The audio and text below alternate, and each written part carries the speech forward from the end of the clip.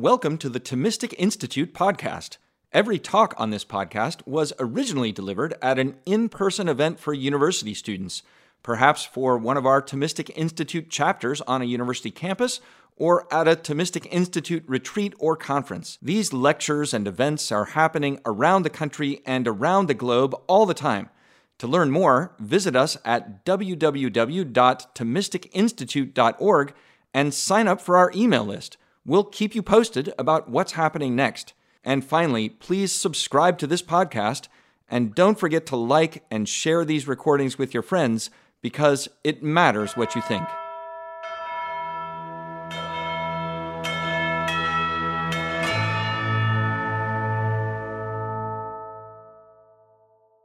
This is really a super great pleasure. This topic, speaking about Edith Stein, is, among all the things I travel around to speak about, really quite up there at the top. Maybe it's the top. My husband asked me just before I left this morning, what's your topic today? I said, Edith Stein. And he said, oh, it's going to be great. He knows how much I really love this saint. I'm going to sort of give you a brief introduction to Edith Stein if you don't know anything about her. If everybody feels like we could just skip that, I can move right into her thoughts about what it meant to be feminine. This is a difficult time to talk about gender and identity. And kind of what I want to say is I think it's very refreshing. I have found it so, to kind of take a pause, avoid sort of the current contemporary debates, actually just look at what one scholarly woman thought 100 years ago and just kind of reflect on that. And so all over the place, I could just give you the longest list of places. I have found that the people are very interested in her writings and her thoughts. So for me, it's a really great honor. By and large, I'm going to try to very much sort of, I guess I could say, stick to the script. Now, I don't necessarily mean my script verbatim. I do have a script here. But when I say stick to the script, you will get the sense quickly that I am giving you a lot of quotations from Edith Stein herself. I'm not so much interested in paraphrasing for you. Why? Because she's who we are here to learn about, right? So I've been reading and thinking about her thought for a number of years that I don't want to add up. But I first encountered her as a high school student. A wonderful literature professor of mine in high school, to whom I think I owe a very deep debt of gratitude, kind of walked into the classroom one day with some of her work, Edith Stein's work, and I sort of I don't think I put it down. I just kind of dove into it and thought, where has this been all my life? I was 16, so I guess I wasn't waiting that long. But I was just it was like water for in a desert. For me, it spoke to me so deeply. I really felt that she was kind of like an older sister or somebody that seemed to understand what I felt deeply. And I think I say that in part because the organizers asked me at the end to speak a little bit about sort of women in STEM. And I don't know if that's still something you want, but we can do that. And I'm conscious that we're at a medical facility, and a school where, the sciences and are have such an honored place. And so I'll come back to this in a minute, and actually this will come up a little bit. Because Edith Stein very much was that sort of a thinker and that sort of a scholar, although in her time in philosophy, which it's difficult for us today, we think of philosophy as like a squishy humanities subject.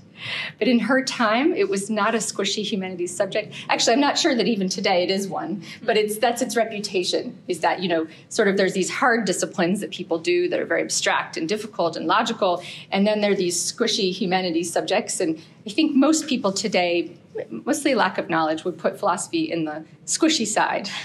But in her day, it was not at all in the squishy side. It was considered, really kind of the most difficult, abstract, very logical discipline, and one had to master very many very challenging topics before one could get into the research. So she felt very deeply that she understood herself to have a calling that was atypical, and certainly in her day, for a woman, And so she grappled with that. And I actually think a lot of what she ended up saying about women's vocations was a fruit of her kind of struggling through that. So without sort of further ado, I'll kind of try to take you into this this material, and hopefully we can emerge in a 30 or 40 minutes and kind of you can tell me what you'd like to hear more about, or you can ask some questions. Of course, you can stop me at any time. So let me see. I said I would start by giving a couple of really brief introductions about Edith Stein. So you know that this is the Thomistic Institute, right? And the Thomistic Institute is founded and run by Dominicans. You also perhaps know that Edith Stein is a Carmelite, right? She's a Carmelite, so she's not a Dominican saint. But I want to actually say a couple of things about why it's not a crazy thought to think of Edith Stein as connected to the Dominicans. The way I like to think about it is that Edith Stein's, her formation as a Catholic, you know that she's a convert, right? Her formation as a Catholic was deeply Dominican in spirit, I will say. I say this sort of for two reasons. And the first is that, as I've already mentioned, she was possessed of a very strong philosophical spirit. So many people study philosophy. Well, I mean, we could say over the years, many people study philosophy. I don't know how many people still study philosophy today. But there's very few people, I would say, who are so philosophical in their way of thinking about things, in their outlook in life, so devoted to the intellectual life, we could say, that they are sort of in pain, that it causes them pain to set their studies aside. All right. This is how she was. She was in pain at any distraction from the life of the mind. This is not common. You may know people like this. You may be this sort of person yourself, but it's definitely a certain point. So she's one of these rare souls, very, very philosophical. And of course, we attribute a lot of this to the Dominican order, in part because of St. Thomas Aquinas, but many other deeply philosophical persons. After her conversion took place. We're actually just sitting around the 100th anniversary, the centenary of her conversion, which took place kind of more or less over a series of months from 1921 to 1922. So after her conversion, she began to read voraciously in the Christian tradition, the Catholic tradition. And she didn't only just read the mystics, which is where she started. Do you know this story about how reading Teresa of Avila's autobiography was what really pushed her over the edge? Yeah, so she picked up St. Teresa of Avila's autobiography. I mean, she was already grappling. I mean, she's a non-devout Jew at this point in time, and she had friends who were Christian and friends who were Catholic and a variety of intellectual friends. But she stumbled upon, and I don't really know how it ended up in her hands, the autobiography of St. Teresa of Avila. If you have not read it, move it to the top of your reading list for 2023. It had a great effect on me. But I read Edith Stein before I read the autobiography of St. Teresa of Avila. But I'm not surprised when you read that. But the story goes, she picked it up and she read it all night long. She couldn't put it down. She was completely obsessed with it. And it's not actually that long. If you were really a good reader, you could get through it in probably 12 hours or something like that. And as the story goes, she finished it start to finish. She put it down and she said, "This is the truth." And when she got up the next day, kind of thought, I must make some plan towards finding out how I could. Now, as you know, what does she end up doing? She knocks at the door of Carmel. She wants to live the life of St. Teresa of Avila. She wants to very much to join the Carmel. But it takes her a long time from that conversion to when she finally is able to enter Carmel. So from the time of her conversion, where she began by reading the mystics of our tradition, she then began to read systematically through the philosophy in the Catholic tradition, including, of course, St. Thomas Aquinas. And she really never left that, even up till the time that she died. She died, of course, many years later after being pulled out of the Carmel, transported to Belgium in an attempt to escape the fate that was hers. But ultimately, unfortunately, the Nazis tracked her down with her sister. She was extradited, in a sense, brought back to a prison camp and executed. depending on my mood, it's very difficult for me to tell that story. There's another reason, though. I said there were two reasons to attach her to the Dominican order. It's not just that she's such a great philosopher and thinker, but actually this is kind of a charming piece of her life that maybe you didn't know anything about. After she finished not her first dissertation, but her second dissertation, this is in Germany, by the way, so you do a dissertation and then you do a habilitazione.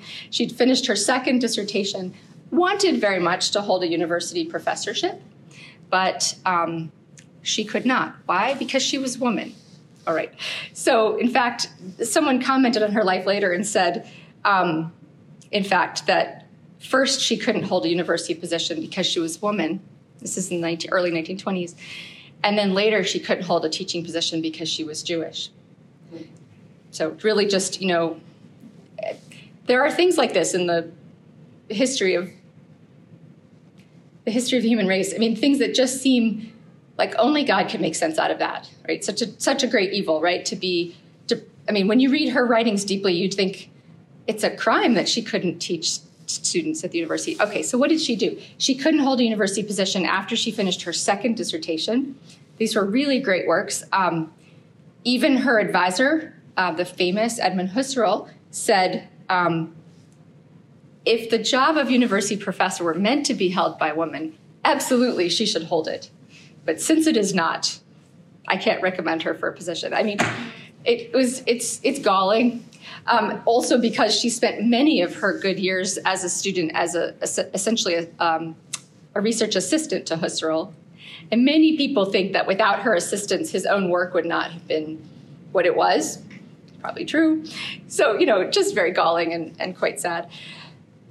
So what did she do? She couldn't hold a university position and teach there at the university. So she actually obtained a teaching position. At this point, she's already converted to Catholicism, which many of her philosophical friends could not understand.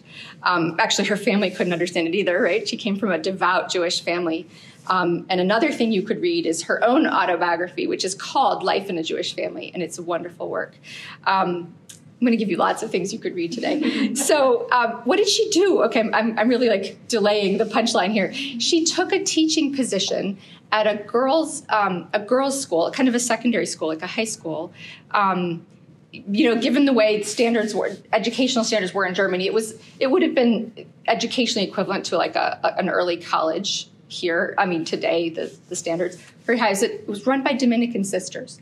So she took this position in the town, kind of a mountain town of Speyer in Germany, and she spent 12 years teaching girls in this kind of academy. It's a pretty elite academy. It's run by Dominican sisters. It's a boarding school. It's all girls. And so she spends a lot of time thinking about, number one, how to educate young women. And number two, she spends a lot of time incorporating into her life the habits and the rituals of the Dominican order. Why? Because most of the other teachers and the life that they live together is Dominican. So she spends 12 years, actually. I should double check if it's more years than she spends in Carmel, but it's an awful long time. And so what does she do? She lives the community life with the sisters, daily mass, liturgy of the hours, devotions to the Dominican saints. If you live in a Dominican convent, of course, you're going to celebrate specially all the Dominican saints. So she spends this time, and this time period is very deeply formative for her. You find lots of ways in her letters. She wrote all these letters during that time, and that's also something you can pick up and read. And we could say that in that time in Speyer, which was right after she converted, think about it this way, she didn't grow up in a Catholic family. So much of the faith is about habits. And you could almost look at that time that she spent in Speyer as kind of like being born into a Catholic family, because she lives the rituals. She lives the rhythm of the liturgical year for the first time. Of course, if you enter a convent, you'll do that. But this was really important for her. So I like to say she became habitually Catholic with the Dominicans in Speyer. And so I want to say basically that it's probably not right to give a full appraisal of Edith Stein's life and work without giving proper attribution to the Dominicans. No, I'm not, a member of the Dominican order, but I kind of wanted to. I always want to say this because we just think, quickly about it. We see those many pictures. I don't actually. This is a shortcoming. I should have pictures of her in my slideshow. I don't. But we think of her in those pictures that you've probably seen in her Carmelite habit. We sometimes don't remember that she was so deeply formed by the Dominicans. So during that time, she, now I'm going to point out how that time really ended up leading to a lot of the thoughts I'm going to show you today, the things that I'm going to show you today. How does she come around to thinking a lot about what it is to be a woman? And then because she's very philosophical, she thinks, well, you know, how do you educate a woman? Well, you have to figure out what a woman's supposed to be before you can figure out how to educate a woman. So she sort of like works through this. It's more like, well, how could we even begin this if we didn't know about this? It's very philosophical. And by the way, she's really great in the sense that, or for those of you that are, you know, scholars or scholars to be or working on, whenever she says, now let's get practical, it's not that practical. It's still very, very abstract. So these ideas that she had about what it meant to be a woman, this was not actually a scholarly interest for her. Her philosophical work is not at all related to gender or femininity. Her scholarly work, as you may know, is related to sort of aspects of philosophical psychology. And it's beyond me. I don't know enough to appraise that work in philosophy. So I've really just read these other works that she's written. But these ideas germinated in her during those teaching years. It's really where it came from. And eventually they formed the basis for these essays and lectures that she gave on questions about women. And they're gathered together. Everything I'm going to share with you today is gathered together from these the volume 2 of her collected works, which is called On Woman. Now, just to set the stage, finally, she was born in 1891. So in 1891, it's an interesting year for a lot of reasons, but for the students of Catholic social thought here, that's the same year that Pope Leo writes Rerum Novarum. She was born to an observant Jewish family. She was the youngest of 11 children.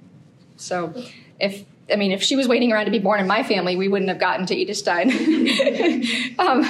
She was a brilliant student from a very young age. Like her scholarly potential was recognized from a very young age. She first studied philosophy in the town of Breslau, the University of Breslau, and then later at Göttingen.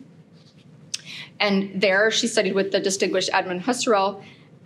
She earned the doctoral degree, so her first dissertation, in 1916, and with the distinction of summa cum laude. This is not easy to do. Not easy to do. She then began working as Husserl's assistant after finishing her dissertation, followed him to the University of Freiburg, where she did lecture occasionally, but as I mentioned, was rejected from holding a university chair. Then in the 1918, so 2 years after her dissertation, she finished her habilitation, which is the second dissertation. And on this second dissertation, Husserl heaped just the highest praise. I mean, he just said, like, it was like this tremendous, towering achievement. He thought it was phenomenal. But as I said, even Husserl could not bring himself to recommend her for a university chair. Okay, so this is all I wanted to say to sort of set the stage.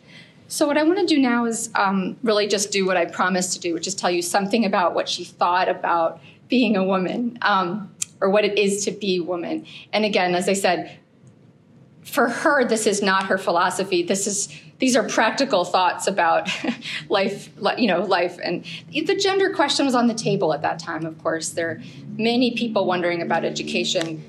This is not very long. I think I have a quote from, probably have a slide here for you from John Stuart Mill. This is not very long after John Stuart Mill writes The Subjection of Women, if you know this text.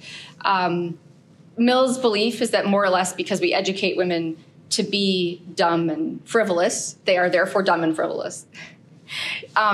So there's a lot of people basically saying, education is the path by which the things we see in society that seem to be unfortunate differences, education will fix it.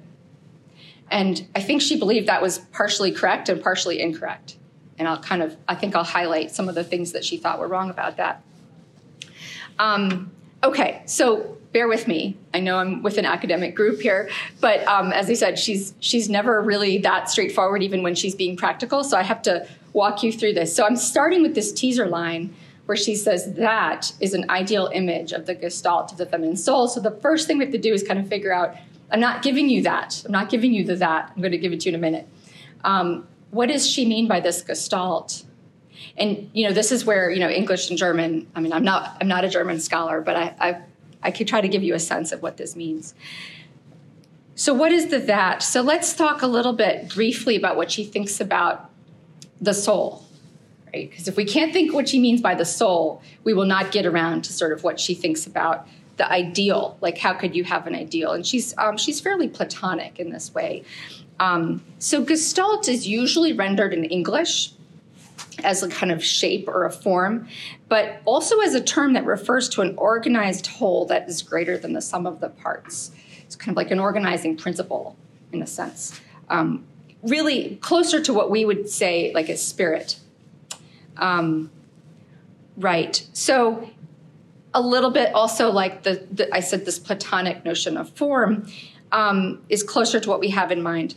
So the idea here is to take the notion of form, philosophical form, meaning like, go back to if you ever encountered these philosophical terms in middle school or high school or maybe even early college, and they said, well, this is a specific table, but you have in mind this abstract, like when you see this thing, you call it a table because you understand the philosophical form of table, right?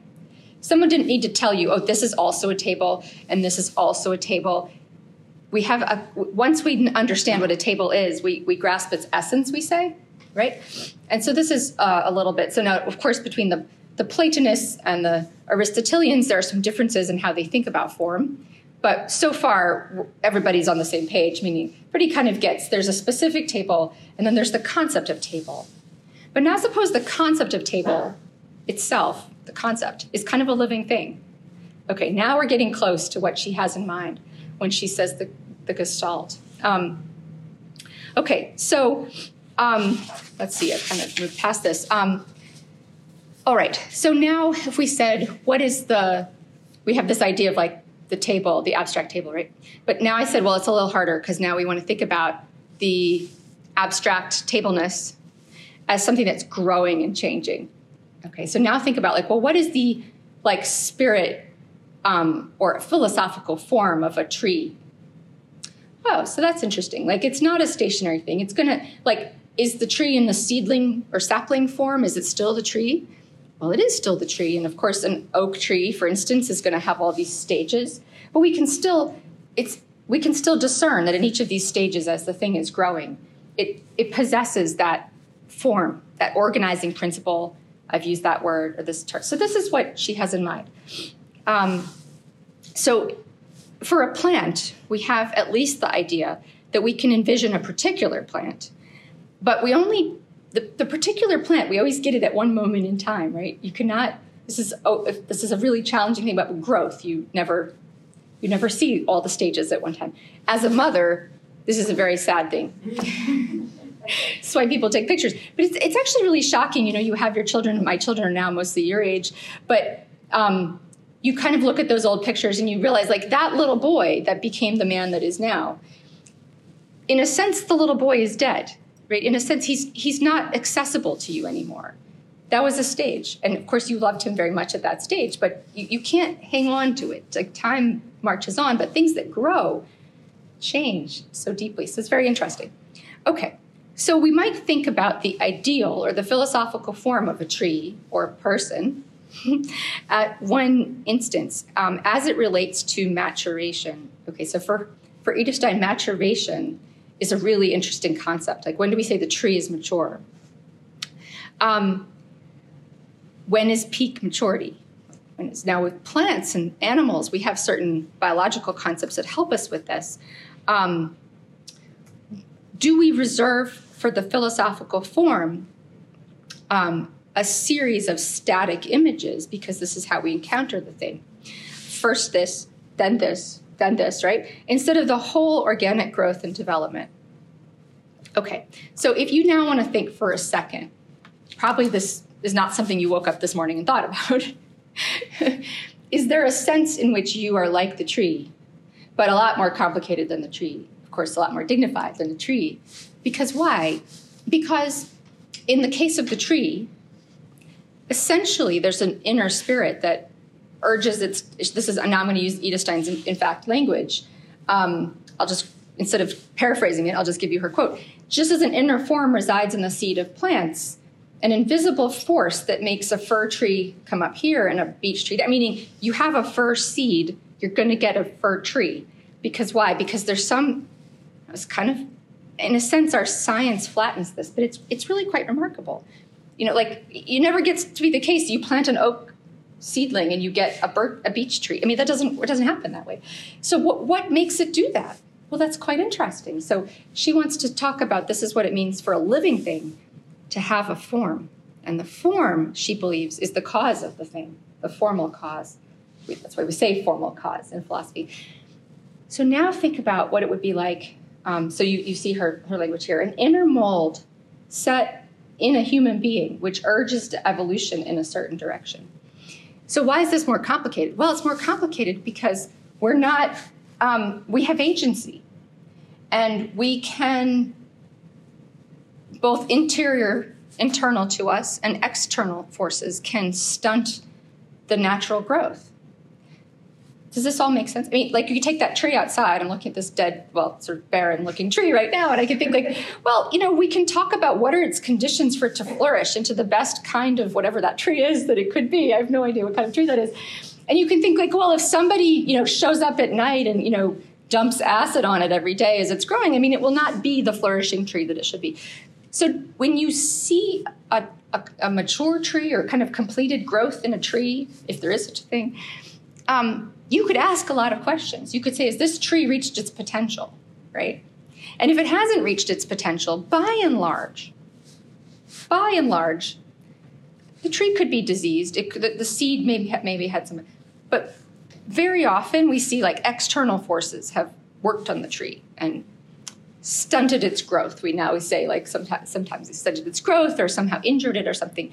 But what makes the problem of thinking about a mature human being so challenging is because now you've got two kinds of directions of influence. There can be choice from within that makes it harder to reach maturity, but also things from the outside can imperil our growth, right, in various ways. And we can think about this not in relation to what she wants to talk about here, which is gender particularly, or the being of biological male, biological female. You can just think about this in terms of like what it means to be a member of the human species. Like obviously there are all kinds of ways in which we could be deprived of nutrients. You could just use these biological examples, but of course deprived of love, deprived of connection, deprived of all the kinds of things that help us to flourish or to be fully mature. So she thinks this is like a really difficult problem. It is a difficult problem, right? So spending a lot of time on the plant example is very helpful because it's how she completely thinks about us as people. And this really helps. So let me give you another example of her plant language. She uses these plant languages all the time. So here's another one. And she says, look, this is very tough. And then she says, we're trying to attain insight into the innermost recesses of our being. And we see that it's not a completed being. Like we're looking at ourselves, we're not completed. And luckily, those of you guys, some of you are super young and you're like just starting. And I'm looking around there and there's a few of us here that are all a little bit further down the road. And of course, like, thank goodness I'm not completed, right? Because there's a few more things I'd like to become better at and to be better at. So she says, well, you look at yourself and you're supposed to sort of ask yourself, like, how mature am I? How developed am I? What stage of the tree am I at? And she says, but you see you're still growing. And she says, well, it's really tough. Like it's more like the tree. It's not like the table. I can't just assess it and say, yep, it's a table. It's another table. It's another woman. No, it's not going to work that way because we're a being that's not ever completed. And we don't encounter in the abstract, like an abstract human being. There's no such a thing as that. So she says, our being or our becoming does not remain enclosed within its own confines, but extending fulfills itself. All right, this all means something to her, and I'll put more flesh on this in a minute. And it only becomes finally clear to us if and insofar as we put it in the light of eternity. So this is a turn in this passage here. It's very much, you can find in her pages over and over, oh, she's reading Teresa of Avila again. Okay, because for Teresa of Avila, this idea of clarity in the soul is kind of really up there. What does clarity mean? Well, it means that, like, you are, in a sense, transparent to yourself. You aren't hiding dust bunnies and, skeletons in the closet that you're sort of trying to hide from God. So this is a Teresa of Avila image, and you see this coming out in Edith Stein. So here's another example. We will always find fundamentally the compulsion to become what the soul should be, the drive to allow the latent humanity. So she might have said the latent, beech tree. It's like a potential, but it's going to become what it is, set precisely in its individual stamp to ripen to the greatest possible perfect will. So again, all this language of fruits and plants, so like you're a fruit and you got to ripen, and we don't know, like, what is the perfect, mango look like, or the perfect, it's like we're kind of struggling with this. But I think in this sense, she's really quite unusual. I don't think this is not very common. I'm not aware of too many other authors that reach for these kinds of analogies.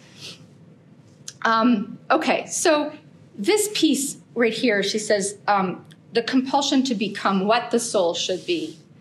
Okay, so, well, that's a claim. That's a fairly strong claim, right? That the soul has a should be, that it should become something, or that there's some way we could try to describe what it is to be like an ideal of something. So this is her gestalt. The gestalt of the feminine soul is what the soul should be. Now, she thinks the compulsion is in there, that by virtue of being a female member of the human species, there's some drive to become feminine. But what that is, she wants to put some flesh on that. And it's not at all, there's some parts of this that are going to strike you as, like, in a sense, old-fashioned and exactly what you expected. But other parts where, remember who she is. She's somebody who herself understands herself to be very uncommon for a German Jewish woman in 1920. So she's kind of complex. So she says that is an ideal image of the gestalt of the feminine soul. Okay, so that's the gestalt is this thing, what the soul should be. So I'm looking at my notes here thinking, I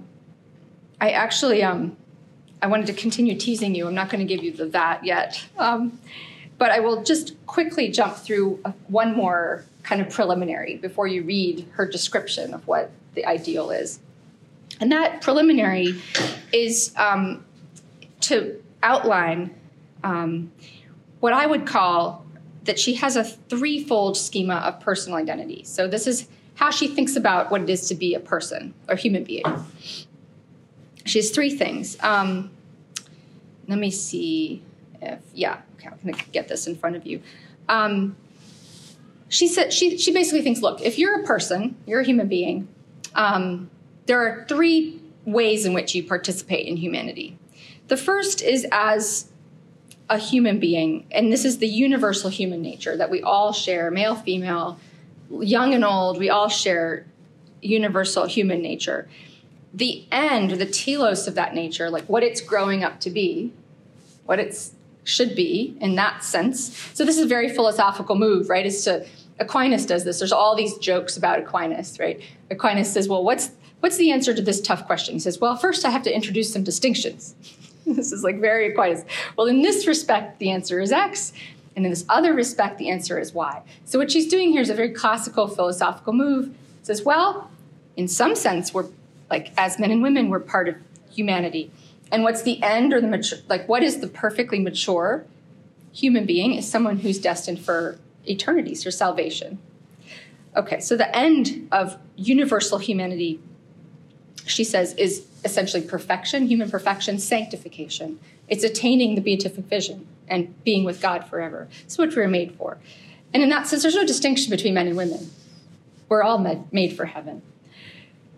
Then she says, the second piece of, I said threefold, the second piece is our, for lack of a better term, don't think she uses this exact term, our gender identity. Just it's a useful term. Now, our maleness or our femaleness. For her, she's really, if we were going to take apart a lot of the feminist thought, she's definitely in the category of the gender essentialists.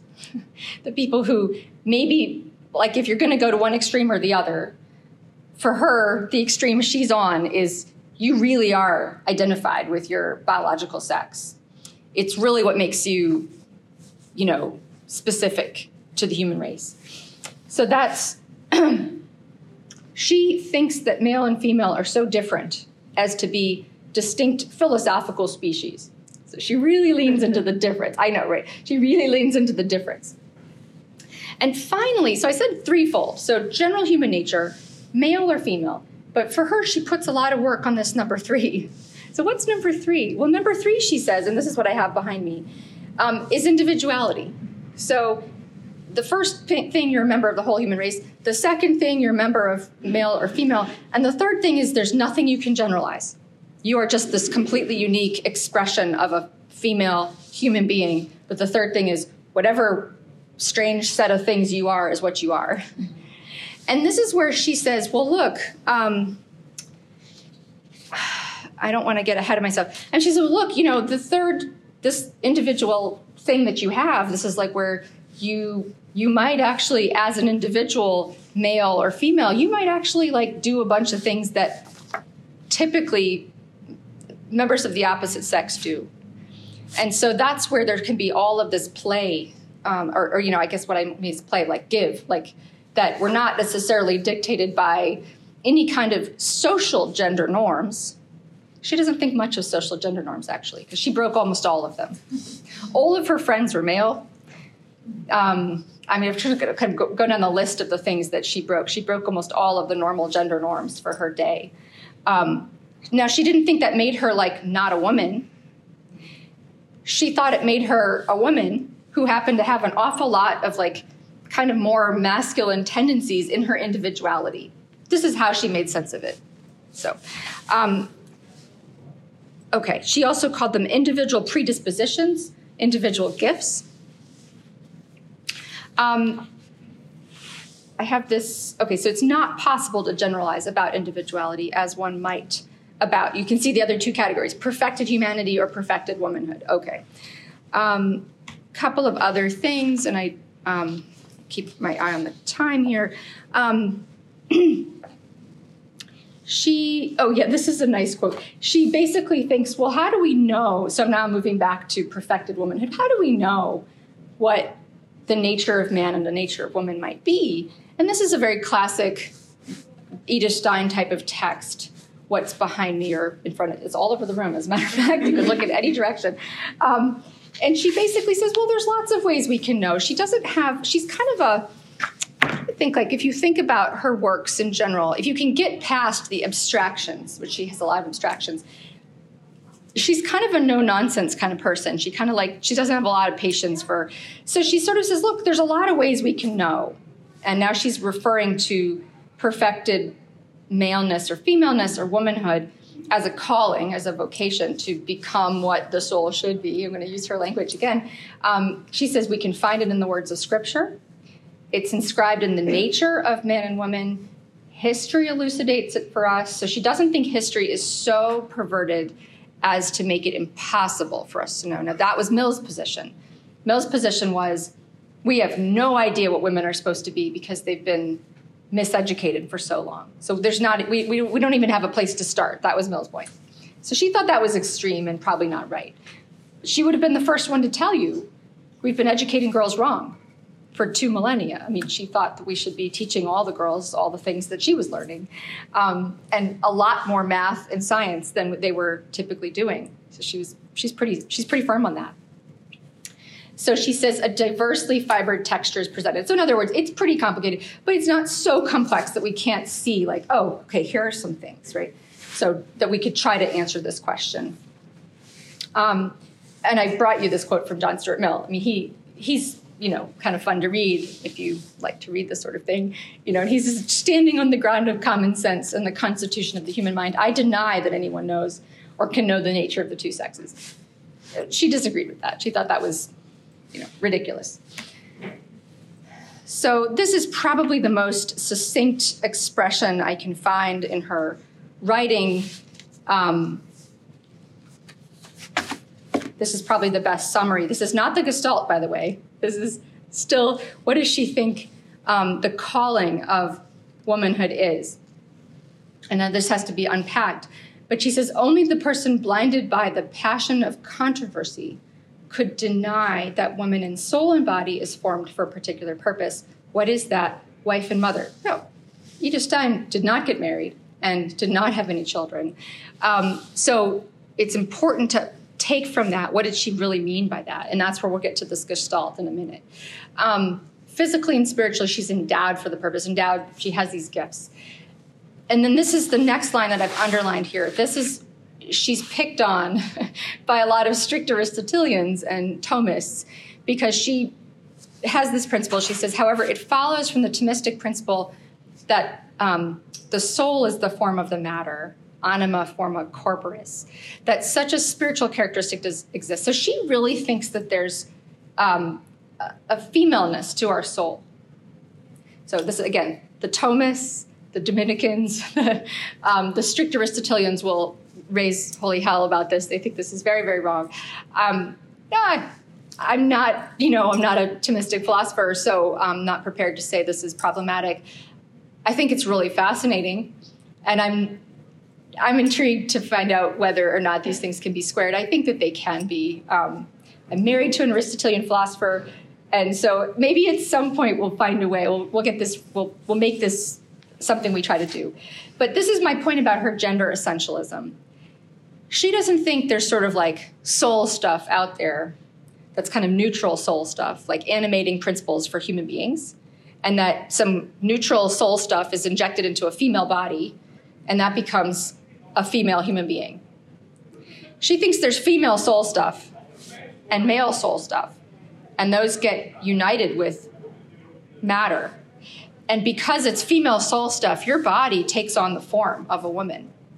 Now, we're kind of abstracting from how things get made, and of course God is the creator.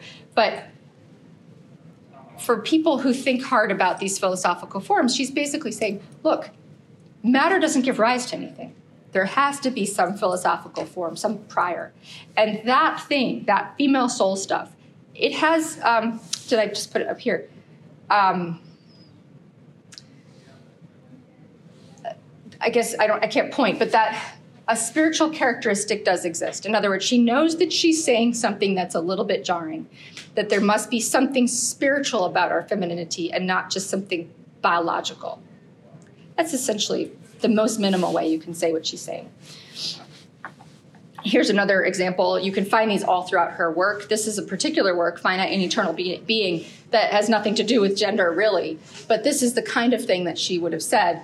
If humans rank above the lower creatures because as spirit they imitate God, their generative power, that's a catchphrase. Generative power means our sexual differentiation as males and females must be rooted in the spirit, she wants to say. There must be some root, some spiritual root of the difference between men and women.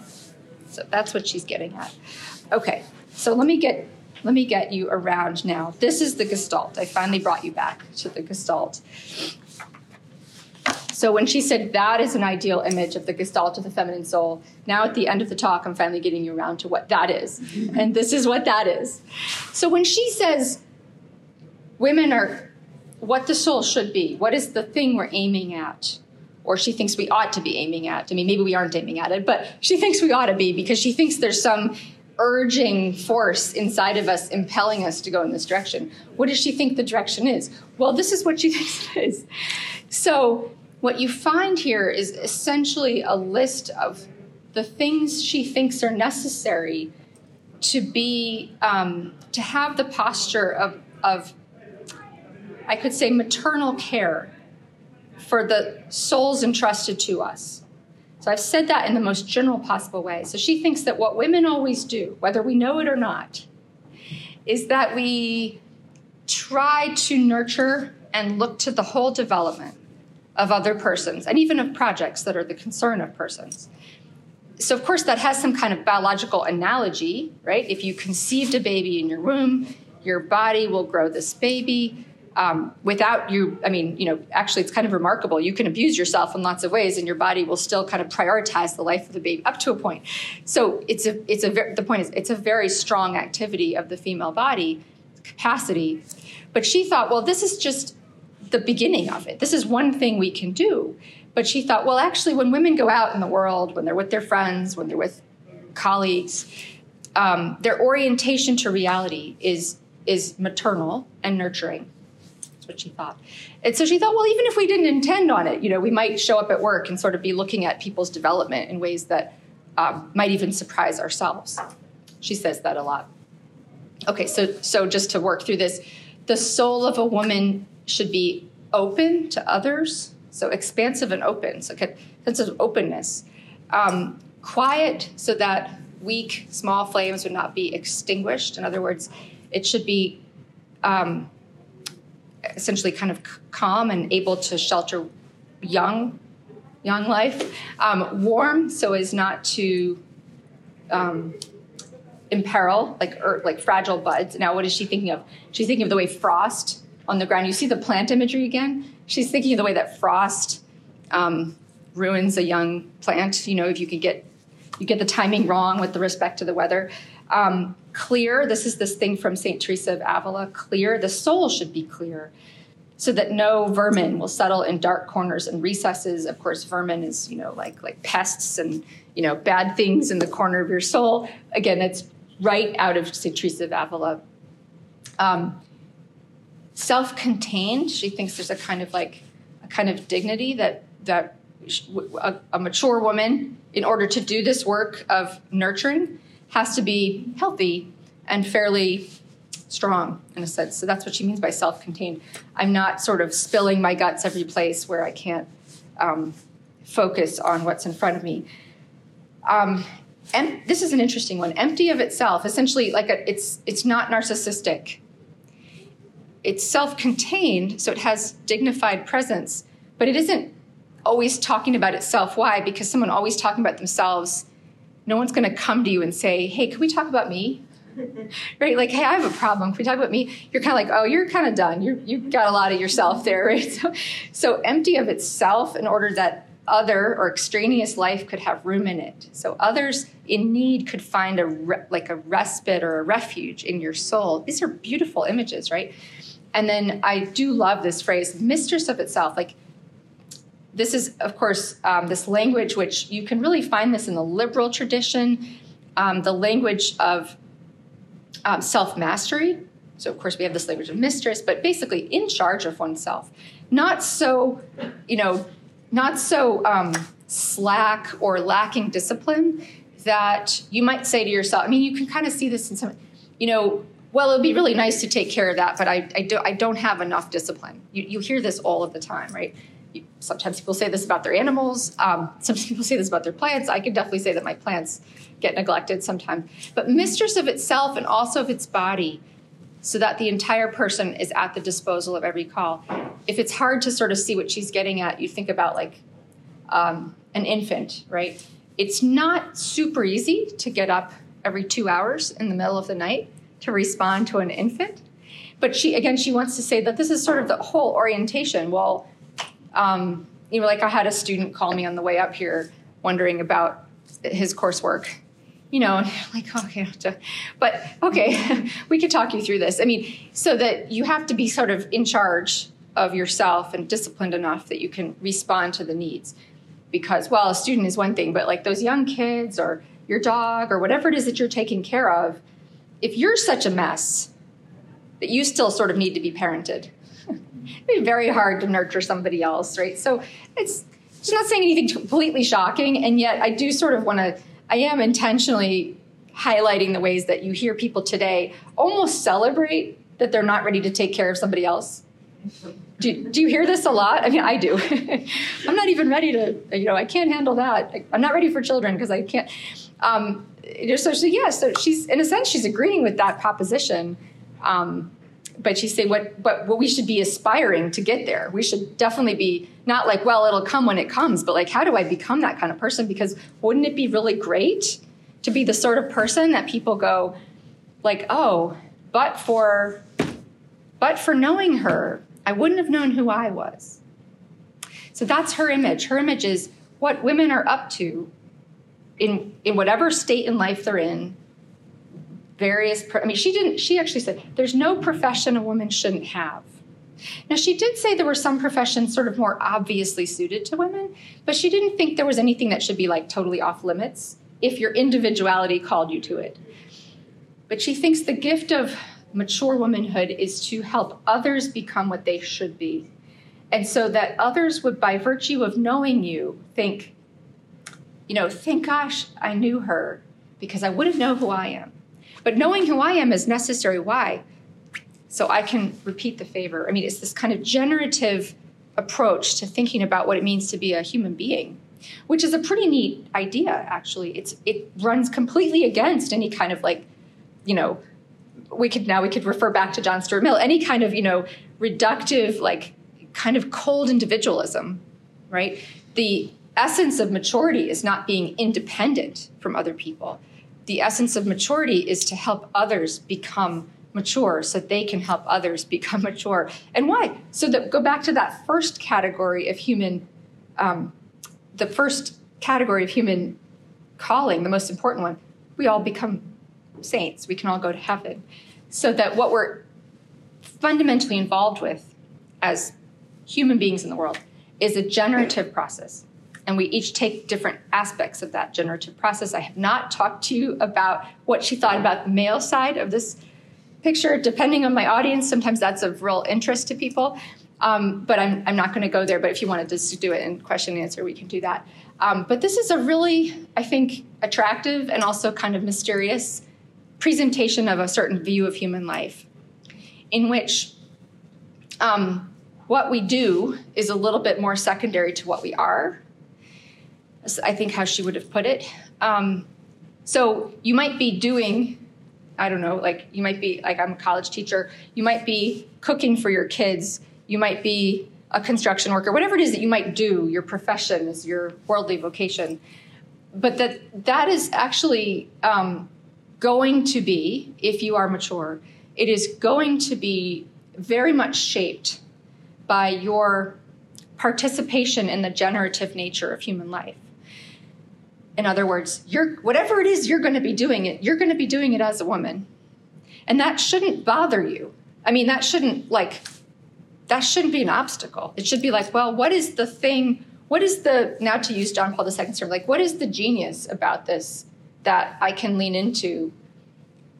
Now, we're all realists. I mean, there are probably going to be some types of things where we say, it's pretty tough to figure out, what the specifically female way of doing this thing might be. But she really thought that it wasn't so much about a way of doing something, but about a posture of being. And that you could sort of try to ignore that you have this posture, but that it's not a good idea because it's going to be there. It's this inner force. And so you could sort of fight with yourself and try to pretend like you weren't, a woman, but that was probably not going to lead to that full, beautiful maturation. So given the time, I will stop there, and I can tack on some comments and some thoughts, really. I've touched on a little bit of how she thought about, I guess I would say, fields of study which are more technical, because, logic and philosophy is extremely technical, and she did a lot of that. And she had very specific comments about women's education, particularly in relation to the maths and the sciences. So I can definitely lean into that a little bit as well. But for the general portion of the talk, I will wrap it up here and let you tell me what you'd like to hear more of. Yeah.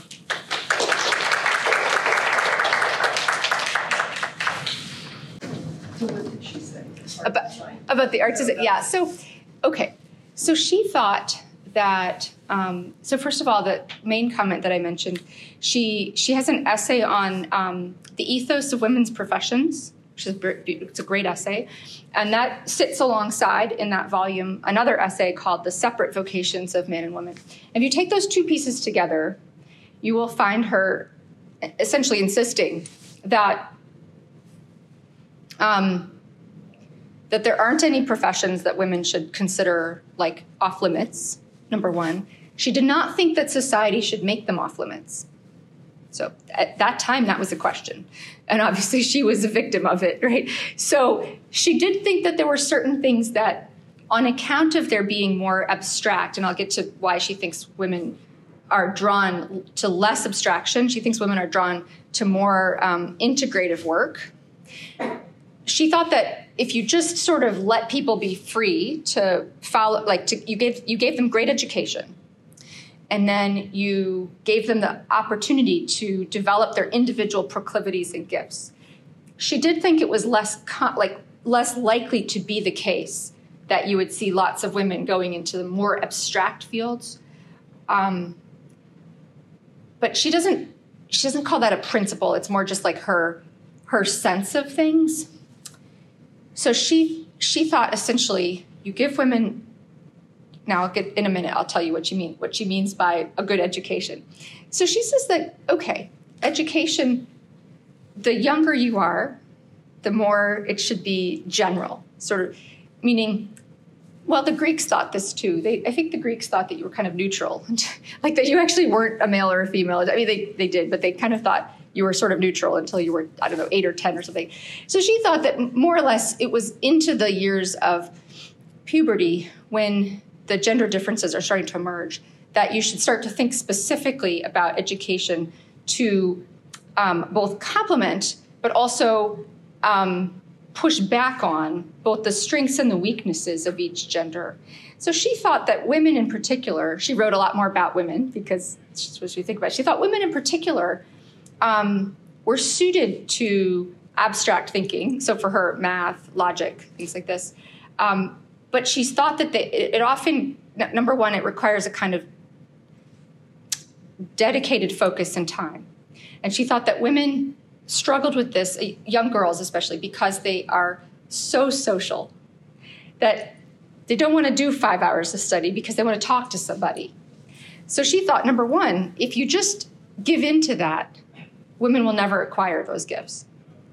So she thought, well, you have to look at young girls and think, yep, this is going to be hard for you, harder maybe than the boys, but you need to have it. Like it's medicine that counteracts your tendency to want to be so chatty that you never sit down and. So she thought that it was corrective against a kind of weakness that women had. When I say that women are so social, she meant that what? Well, that what we're inclined by nature to be interested in is people.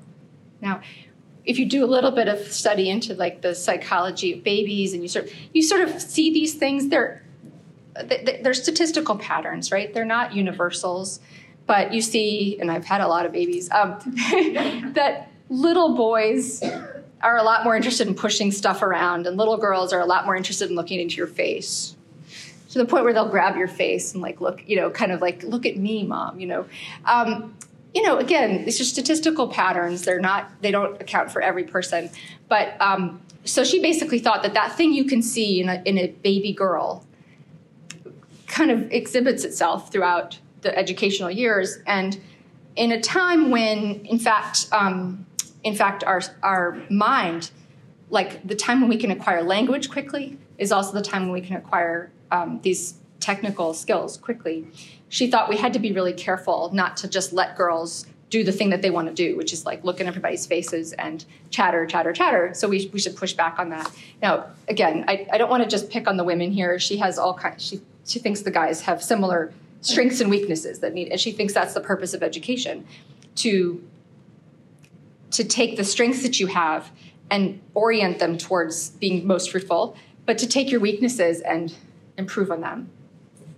So she thought women had the aptitude, and that if they were so inclined, they should be given the resources to develop those aptitudes. She did think that some professions, by nature of being more nurturing, let me just move from nurturing to this principle by which a woman looks to the maturation of others. Nurturing is what that kind of means, but I think it's a word that's a little laden. She thought that things like teaching were going to be good fits, for lack of a better word. I mean, it's like, but she didn't think women should be, prevented from doing other types of things. She just thought it was going to be a good fit, that lots of women would, if left to their own inclinations, would enjoy teaching a lot. So she thought teaching, medicine, nursing, like all of the kinds of things, social working, the kinds of things which look to the development of others. She believed that that would be like a very good fit for a lot of people. But because of this third thing where she thought there was this weird thing where, you just might be who you are, and who you are might be really different. She didn't think that we should be required to be teachers or required to be doctors or nurses or people looking at the development of others professionally, because she thought even if you were, like a biomedical researcher that spent most of your days in a lab looking at protein folding or something, that who you were as a woman was still going to come out, that your posture was still going to be feminine. And that might come out through the relationships you had with your colleagues. It might come out through how you envision the purpose of your work. Thinking about your work as affecting and helping people. I mean, there were all kinds of things she kind of hit on, So I think those are the two things to recognize, that she didn't believe that women should be prevented from pursuing things that they had gifts for and interest in. She did believe that a lack of education had prevented women from discovering often what their gifts were and what their individual proclivities were. But finally, she did think that we have to be realistic, that many women, for a significant portion of their lives, were going to want to raise children. She said this many times. She really deeply loved and admired her mother, who had 11 children.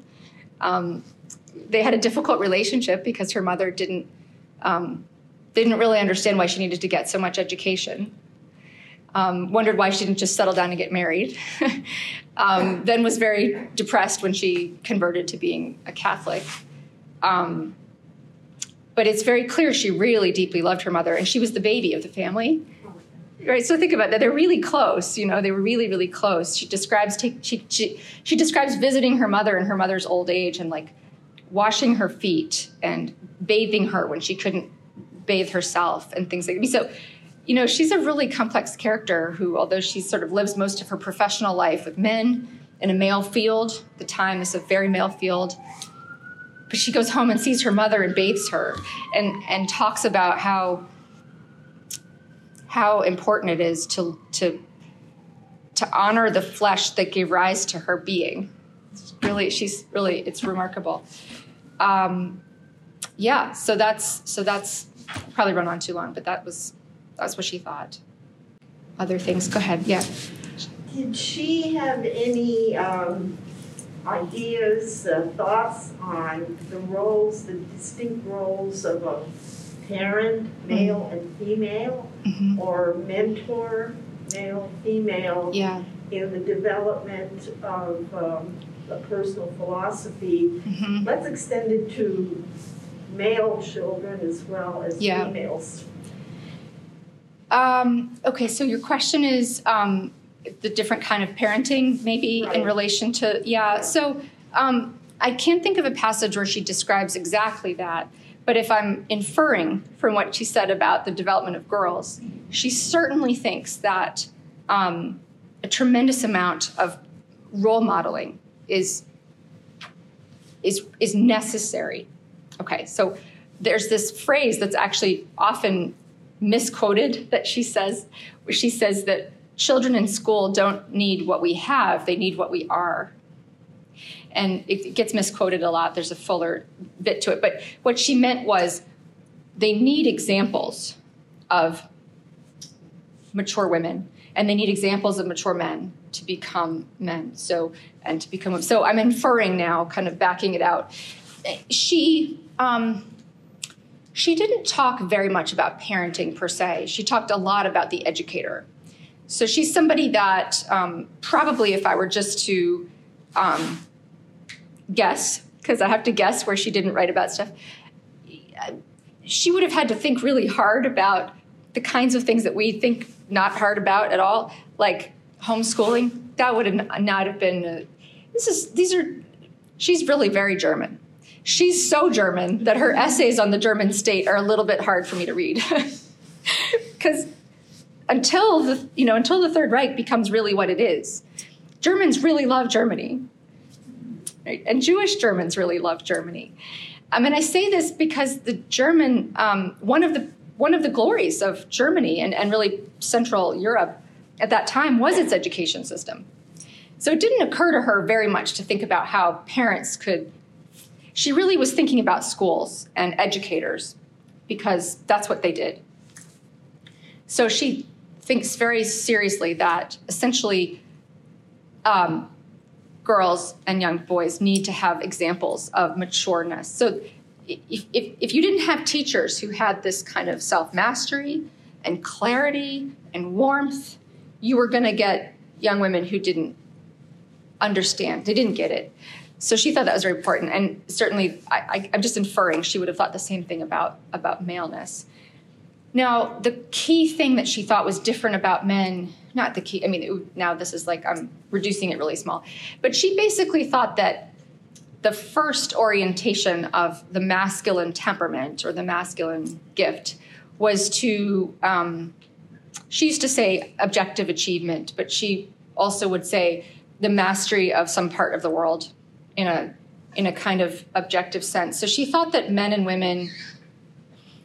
women were more integrated on account of their capacity to bear life inside of them. She thought that men, if you're a mother of boys, this makes you laugh. She thought that men found it much easier to view their bodies as a tool.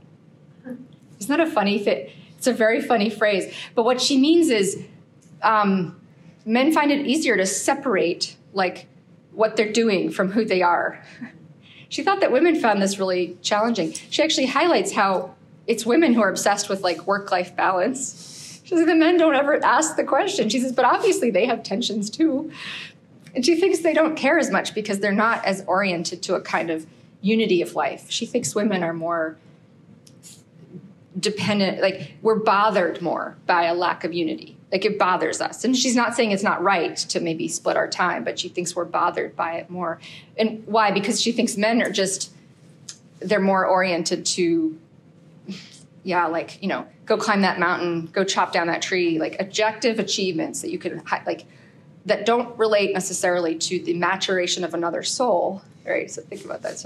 So yeah, I think would have written many books about, if she had done this, about, because this is how she did it for women. She would have said, well, these are all the things that, like, if you're the sort of person who from birth, as a woman, you're really interested in people. Well, she says, well, what are the ways that could go wrong?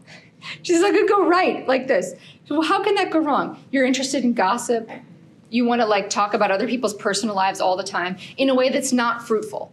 She says, no, it's good if you're, I don't know, you guys have siblings or people that are close to you, and every 3 days they call you and they got to tell you the latest development. That's probably good.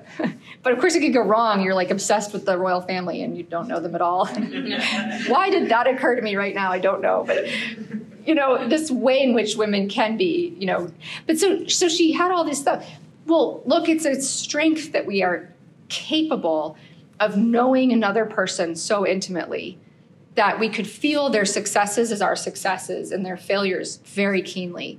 She says, that's an amazing gift that women have, but it comes with this potential weakness. So the educator tries to form the weakness and encourage the strength. And I think with men, she would have said the same thing. Look, if you're oriented towards these objective achievements and a certain kind of abstraction, well, you need to sort of role model for young men. Well, what does it look like to do this? Oh, it's great. But what does it look like to have mastery as a man, mastery of yourself? Probably need to, because this can go off in terrible directions. Big bombs blowing up people in cities looks like a tremendous achievement. Well, so she would have probably touched on those things. So I'm inferring a little bit because she didn't write specifically about parenting.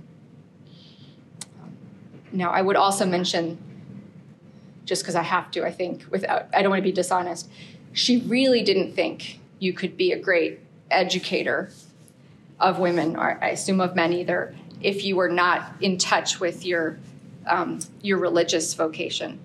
That the perils of growth as a person could not be managed in a secular way. That, remember this image of the tree and then this image of the person as being much more complicated than the tree. Why? Because we make these choices. Well, she thought you needed the light of grace to be able to have insight into the right way to grow. So she really didn't think that education that was not religious was true education. On that point, I think she's quite different from some of the other feminist writers of her time. And, we can argue whether she's a feminist or not. But yeah. So I had to mention that. Thanks for listening to this lecture on the Thomistic Institute podcast. The generosity of people like you makes this podcast possible. If you enjoy these talks, please consider showing your support at www.thomisticinstitute.org/donate. Your donation of even $1 helps us reach more college students and many others with the powerful truths of the faith, and it ensures that we can keep publishing top-notch lectures on this podcast. Thanks a lot.